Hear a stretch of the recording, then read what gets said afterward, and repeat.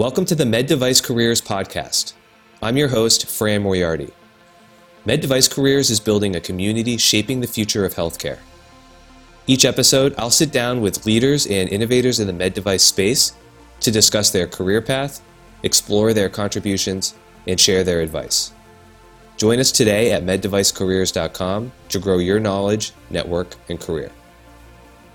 In this episode, I speak with Beth Davenport and Amy Tucker of Sanger Heart and Vascular Institute in Charlotte, North Carolina, where Beth is the clinical director of virtual care and cardiac device clinics, and where Amy serves as an advanced cardiac device nurse in their cardiac rhythm device clinic and remote monitoring center. In this conversation, we speak about the success they've had at Sanger developing a best-in-class remote monitoring program, the role of the AHP, and the future of collaboration between clinicians, hospital administration, and industry as it relates to patient care and data management. Please enjoy. Okay, great. Well, listen, I want to thank you both for being here. I'm really excited to talk about your experience at Sanger and get your perspective on sort of the status of remote monitoring. But before we do that, why don't we start with just a little bit about your background and how you ended up sort of where you're at now. We could start with Amy and then go to Beth. Okay. Well, I've actually been in our device clinic since 1994 and started doing remote monitoring in 2005 and sort of we grew the program from infancy at that point, failing a lot, learning a lot, and now I'm just exclusive, dedicated to remote monitoring.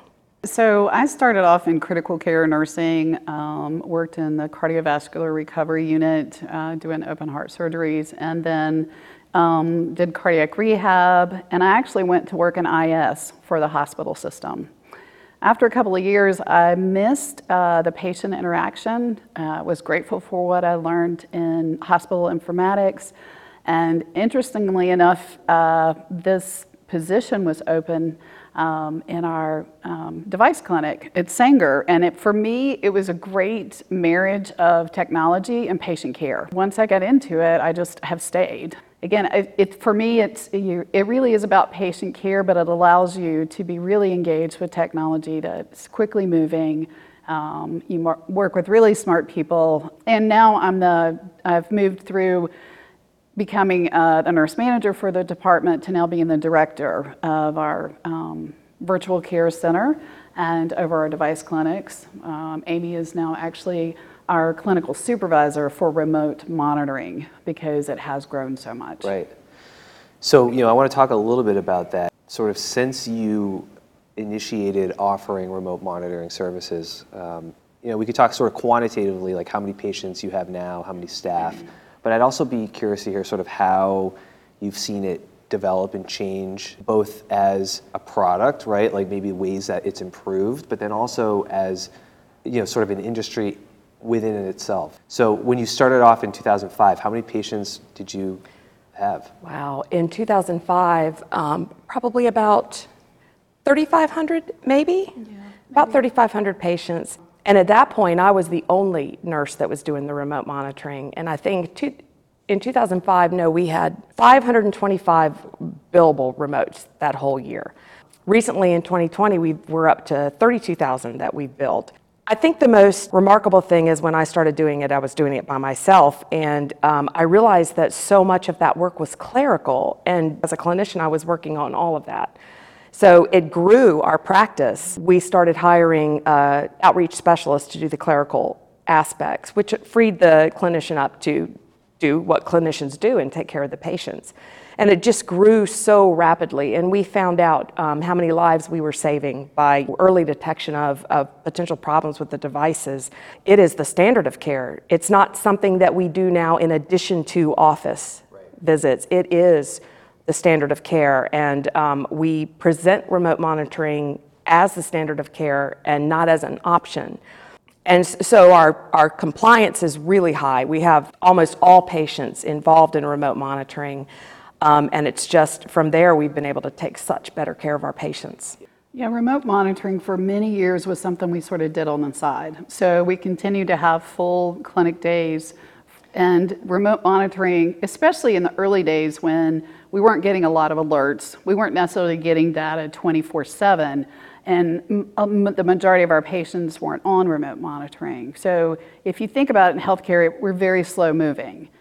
We have not been allowed to be slow moving when it comes to remote monitoring, especially if you look at the past year with COVID, right? So we went from about 55% of our encounters with patients being through remote monitoring to 98% in a matter of a few months. So it turned us on our head as far as our normal clinical workflows. The good part about what happened with us is a lot of the assumptions we made about how engaged patients would be with technology, we were wrong. They were much more engaged. They were willing to do virtual visits. They became very thankful that we could keep an eye on their device without them coming into the office. So I think it was a good turning point for us as far as instead of just talking about doing stuff, we really had to figure it out quickly, but we also had a lot of freedom to figure it out quickly. So in other words, there wasn't that focus of, okay, we have to make sure all these things are in place, then you can do more virtual visits, and then you can do, we had to figure it out. And so in a lot of ways, it was good for us to have to really start using a technology that's been there for years that we haven't been utilizing. Yeah, I think you look at remote and it seems that like the technologically there are some innovations and maybe some ways that whether it's data aggregation or it's been streamlined, but like, how did you guys manage to scale at the rate that you were able to do so? Did you recognize a need and then sort of build sort of an infrastructure with personnel? Like, how did that work? There was a couple of processes that came together. Number one, we did 2 different Lean Sigma projects, which was really helpful to look at all the things that we had to get done, where we can make improvements in the workflow process, but it also involved time studies. So by understanding how much work a clinician or an outreach specialist can accomplish in a day, how much work has to be done to take care of a group of patients, we were able to develop a staffing model. So being able to do that proof of concept is really helpful when you're talking to administrators and explaining why you need more staff and how you came to that point. And what we're doing is revenue generating. So I think one of the important things for administrators to remember is that device management is most importantly about keeping patients safe. We should do it. When you put a device in, you're responsible for taking care of that device, optimizing the programming for the patient to help them live longer and higher quality life. It's also billable work. So these clinicians are really highly trained, but they also help generate revenue for your clinic. So again, that's how you develop staffing models. You have to have a lot of advocacy, right? So we were lucky in the sense that we had physicians that advocated for us. We had administrators that got it. And that's part of the reason we were able to grow to where we are today. So I've got about 20 clinicians. It's a mixture of cardiac device nurses, cardiac device specialists, and 5 or 6 outreach access specialists, which is our clerical folks. They're also really important for patient engagement because they're the ones that help troubleshoot the home monitoring. We have 4 companies. They have 4 different remote systems. They have various home monitors. It is a lot to learn and grasp, and home monitors quit working. You have changes with cellular towers that can affect it. There's a lot of layers to that work to keep patients connected. They're so instrumental in educating our patients. So they're the first line sometimes about why it's important to keep your monitor connected and not take it, to take it out of the box and not unplug it. So they've been amazing. With remote monitoring, to your point earlier, it's good for patients, right? Because it allows you to sort of, stay on top of their device functionality and their rhythm in real time. It allows you to streamline workflow efficiencies, right, with coordinated, remote monitoring transmissions, and it allows you to sort of streamline the work that needs to happen in clinic. It allows you to scale and to generate additional revenue. So as a model, I think it's benefit both to the patient and to the provider. What are some things that you find that are some headwinds for remote monitoring? It could be like difficulties implementing, or are there any sort of systemic inefficiencies still that you guys are working through? Or, I'd be curious to hear how you see ways to improve it, and then maybe more importantly, your perspective on what are some best practices for remote monitoring. I think a lot of what we've seen, like each one of our device clinicians has to have 4 screens, because to provide care to one patient who's done a remote transmission, you're having to access our EMR, access the remote website, access our clinical documentation tool, and access our billing and scheduling platform. So software integration, having multiple platforms that don't talk to each other. If you look at the remote monitoring websites themselves that each company developed, there's been very little change in the last 10 years. So this is an area where I think we're really crippled, and it has to do with a lot of the software, the interface, and the EMR. So this is where hopefully we're going to see a lot of growth. But that part is very crippling. It's a lot of steps. It's very time consuming, and it can make it difficult to really make sure the patient's data gets to where it needs to get to and then stays there. So the other pain point, I think, for most clinics across the US at least, is staffing. It's finding people, training them, and then retaining them. Because it's in a clinic like ours where we do a great job training. We have a minimum of a 6-month orientation. We look for people that have a good cardiovascular background, and they learned 4 different companies. They're very skilled. So then they become highly recruitable by industry. And, so it can be really, there's a constant turnover there. Sure. And to really be good in this field, you need to do it consistently for at least 4 or 5 years. You don't become an expert at this in 6 months. We're hoping to make sure that you're safe in a year. So I think, again, trying to help people understand that these are not people that are just looking at a screen, looking at the data, writing a report. These are people that are looking at data that is connected to a patient to make sure that they're safe, the leads are okay, the battery is okay, are they having new onset atrial fib, are they having high rate episodes, is this a device under advisory, yes or no? If it is, what's the advisory about? Has it been mitigated? Do they need software? There's so many levels of critical thinking. And what I'm seeing that's disturbing is this reduction of these staff to being called techs. Pacer techs is one of my least favorite terms because we take care of patients with internal defibrillators, loop recorders. There's a lot of information that comes through. Amy does alerts every day, and she may be called, I don't know, you have lots of great stories. You've called 911, for patients. I mean, right. She has saved people's lives through remote monitoring. It's definitely true. And one thing that we have to do too, so that we can get to these patients to help them and call 911 and recognize true, meaningful alerts, is to manage the data that's coming through. And that is another reason why Beth expects us to be experienced before we start in remote monitoring. We have to be able to critically think and manage the alerts and manage the triggers and figure out what we want to be alerted to and what we don't need to be alerted to, because it becomes noise. And especially in our clinic with almost 12,000 patients, we have to fine tune what comes in and what we're watching.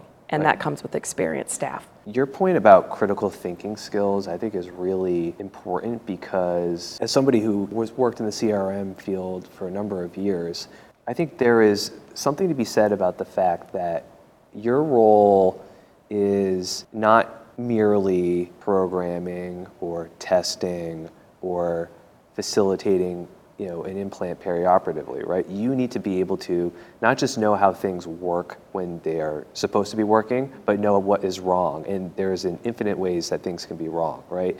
And to your point about that, ultimately it's patient-centric, right? Your job is to be there to ensure that device functionality is appropriate for the sake of the patient, right? So I do want to talk about how you think about best practices for remote monitoring in general, but I think a good maybe place to start with that is, what's your perspective on the role of the AHP? To your earlier point about how critical it is to find, train, and retain staff, how do you build a pipeline or a pull from a candidate pool that is going to allow you to do that? Is it just from industry, right? Are there alternative ways? I think about some of the sort of outreach programs that PrepMD runs with college advisors. And I think a lot of that is, to the earlier point we made about driving awareness of the space, is that with education of these jobs and sort of what is required and what they entail, you have the ability to recruit in maybe a new way that hasn't been explored in the past. I know that's a lot to unpack, but there's a difference for what we do in an ambulatory clinic, because we are the provider. We don't have a physician in the room with us. We are the ones that are the front line for all the information. But there's also a clinical aspect to it of having to know how to schedule a patient, how to do the billing, clinical documentation requirements. These are things that can also be really specific to an institution, right?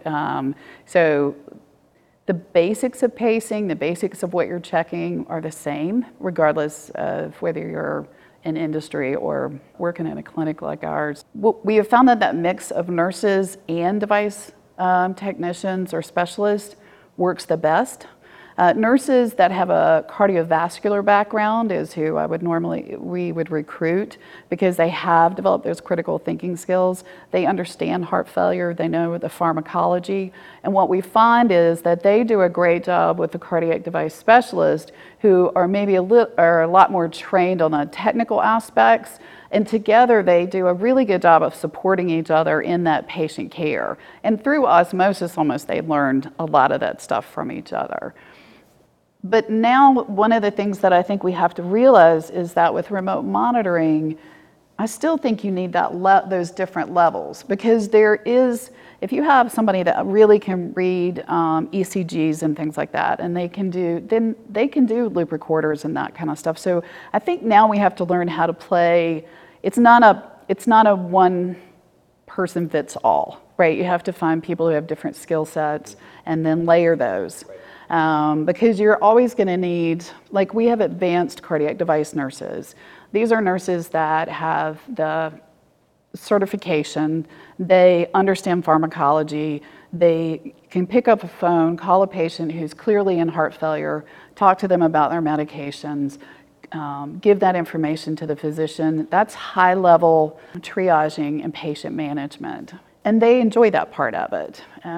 So as far as recruiting, I'm constantly recruiting. I've been in this position for over 11 years and I'm constantly recruiting. We've learned a lot over the years about how to really screen people for this job. I get people that think, oh, this is great. It's Monday through Friday. I got Christmas Day off. They think it's going to be easy. They don't realize the amount of responsibility they have. You're going to know more than most of the physicians are going to know about the device, how to program it, and they're dependent on us to tell them what's going on with the patient and what the problem is. So it can be difficult to screen for that, but we have, over the years, learned how to screen for it a little bit better, look for better fits for the team. But the number one thing you have to be able to do is be willing to learn constantly, because 10 years, if you're still in this field, you will be learning constantly. You will never know it all. You will never be perfect at it. You're going to get stumped all the time. For some people, that's what keeps them in the field. They like that challenge of learning. And there's always a sense of accomplishment, I think, with every year that you don't necessarily get in another career. Because every year you're more seasoned, you learn more stuff, right? You build on everything that you know. Yeah. Yeah, this definitely is an industry where information and knowledge compounds on itself, right? Sure. So.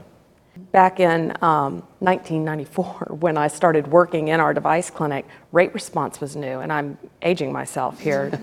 And to sit back and watch what has happened over the last 25 years has been amazing, and what's kept me here. Just all the advanced technology and learning something else, and now these heart failure diagnostics where we can prevent someone from being rehospitalized. It's amazing. It's amazing and fun. technology.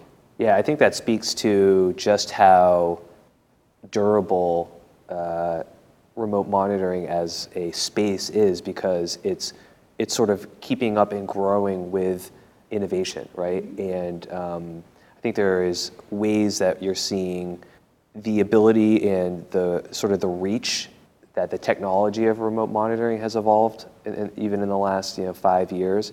It opens up whole new patient populations, which I think in turn reinforces sort of the process that is implemented on the remote side. And so we've got an understanding of people. What are some other ways that you think that Sanger's found success in sort of developing a remote monitoring program? Is there anything else that you think you've learned, or successes that you found that you think would be iterative, like for other clinics or other systems across the country? One thing that I know we've had is physician support. They are responsive when we have come to them, letting them know what we need. We have a great amount of clinicians and outreach specialists, but we wouldn't be where we are without Beth fighting for us and without our physicians backing her up. And I do think a lot of it is about education. So I think as far as best practice, it's educating your staff and it's educating the patient. Because one of the things that I feel like we have to remember about remote monitoring is we're really more connected to the patient than ever. We're more connected to what's happening with them. We've not done a great job really engaging patients in their own care, and I think that's the next frontier for us, is to really engage patients in their own care. When you look at things like diabetes management, patients are much more engaged with what's happening with them on a daily basis, and they're a lot more aware of it. I think that heart failure is a great place to start, with people really getting engaged with their own heart failure system and understanding what their device is telling us about how they're doing with that. We've learned that we have to give it a solid 6-month orientation. We've learned that it's critical for people to understand how to check a device in person, to be able to move through that steps, because if you take somebody and put them in remote monitoring, there's things that are on the device, readings that you get, like lead impedances and things like that. They're not always alerts, but if you've been checking devices, you know that if a patient is dependent, they've got a lead that's 10 years old, and the impedance has gone up or down by more than 200 or 300 ohms, we might have a problem.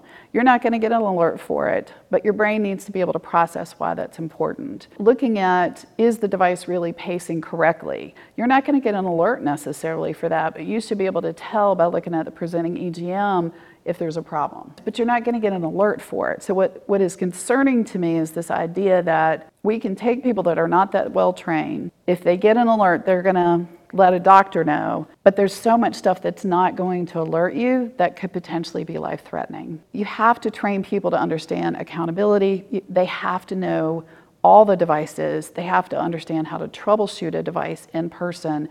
But that's the only way they're going to be able to really troubleshoot it for remote monitoring. So what I'm very concerned about is the idea that remote monitoring is all we need to take care of patients. Not true. The patients that are coming into the clinic most often are very complicated now. They need complex reprogramming. They have to be programmed for their alert parameters to be correct. And I feel like this is a whole group of people that we're just sort of pushing over to the side like they're not going to matter, but they're going to have to be really highly trained. So yes, we will always take care of people through remote monitoring, but the ones we're going to bring in, we better have really good clinicians to take care of them. Right.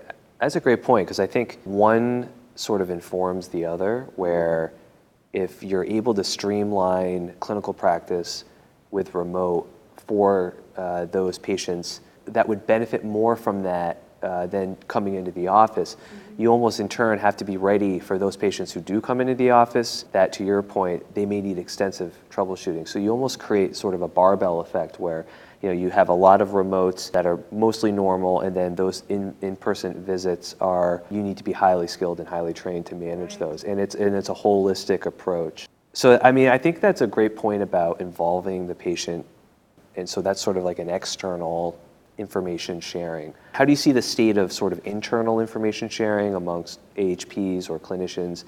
Talk to me a little bit about what's happening in San Diego. Amy and I don't just take care of patients by ourselves, right? So you have physicians, device clinicians, but you also have industry. We all work together in our area. A lot of our industry partners have worked with us as long as we've been doing this. And we're all in it together to take care of the patient. They're with the doctor when they have the implant. Our reps for the companies actually do a lot of patient education before they go home about their home monitor and how their device works. They also are helping us support these patients when they go to get MRIs, when they show up in the ER, right? So in the real world, we're all working together.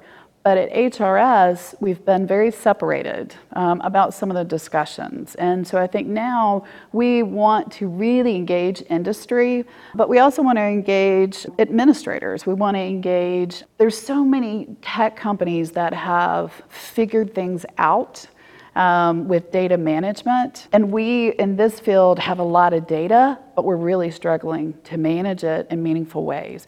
We know that AI makes sense for helping with a lot of the data to improve patient care, to streamline it and make it, honestly, we need to make it less variable, because depending on where you are in the country, you may not get the same care.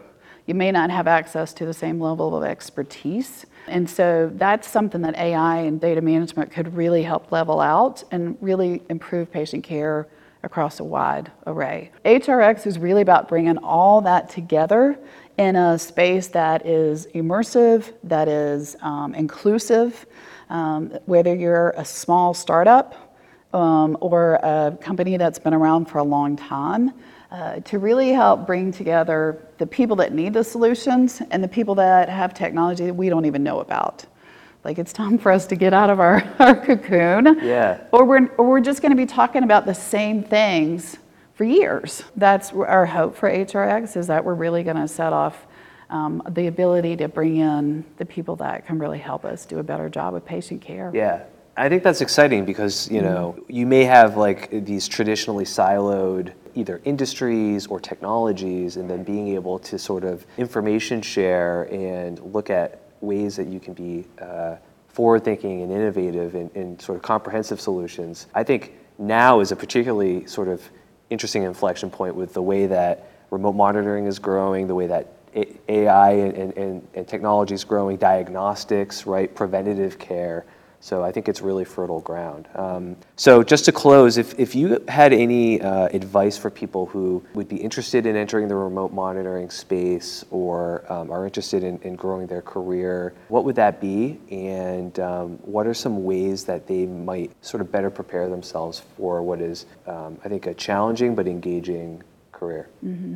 I think just giving yourself the opportunity to learn about it. I mean, we've had people come and ask to just spend a couple of hours in clinic, or to go to the remote monitoring center and spend time with a really experienced remote monitoring nurse. And I think that for a lot of people, what either makes or breaks them, or turns them on to it or turns them off, is when they realize that yes, it's technology, but it's really a patient.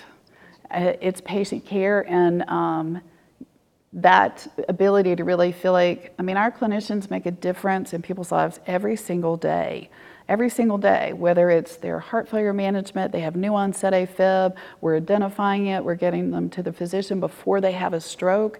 These are critical things that we're doing. We're not just pushing along information. And so I think that, again, and you have all these younger people, like we have a lot of younger people that have come onto our staff recently, and it's so great because they love it. Now, they're a lot more comfortable with technology than Amy and I were when this came along, and we've had to learn it, but they have a natural ability to get the technology. So to see them put that together with patient care, and you see them really feel fulfilled and engaged, because when they get it, it's very exciting to them, and that's what pulls them in. And they don't mind the accountability because it's rewarding to them to know that they're genuinely helping people. So I don't know, I think a lot of it is just, number one, I think we need to do a better job of talking about this specialty and getting the word out. Do you have other thoughts about? No, I just think that's important, the education, and letting people know that this is a field, that it's very rewarding. I just think that's what we have to do, is just get the word out and encourage generational diversity. So It's a niche, and it's a little bit hard to explain to people. I mean, you don't see us on Grey's Anatomy checking devices. You know what I mean? Like, do. people get what it means to work in the OR. They get what it means to be an ER nurse, but I don't think they get what it means to be a device nurse or a device specialist. So there's education that has to come before conversion, right? Sure. Yeah. Well, Beth and Amy, thanks so much. This has been great. I really appreciate you guys taking the time. Yeah, thank you. This has been great. If you enjoy hearing conversations like this one, please subscribe to the Med Device Careers podcast, leave a review, and recommend to a friend to help spread the word. Are you searching for a new career, looking to hire the next med device star, want to grow your network, or are simply looking for a reliable source of med device news and insights? Med Device Careers is creating a platform for professional development and opportunity, cultivating growth through engaging content and conversations, and connecting med device professionals across the globe. Go to meddevicecareers.com and create a profile today. You can also follow Med Device Careers on all social platforms, and I can also be found on Twitter @PacedBeat or on LinkedIn, where I'll share what I'm reading and learning as I continue to grow my own career. Thanks again.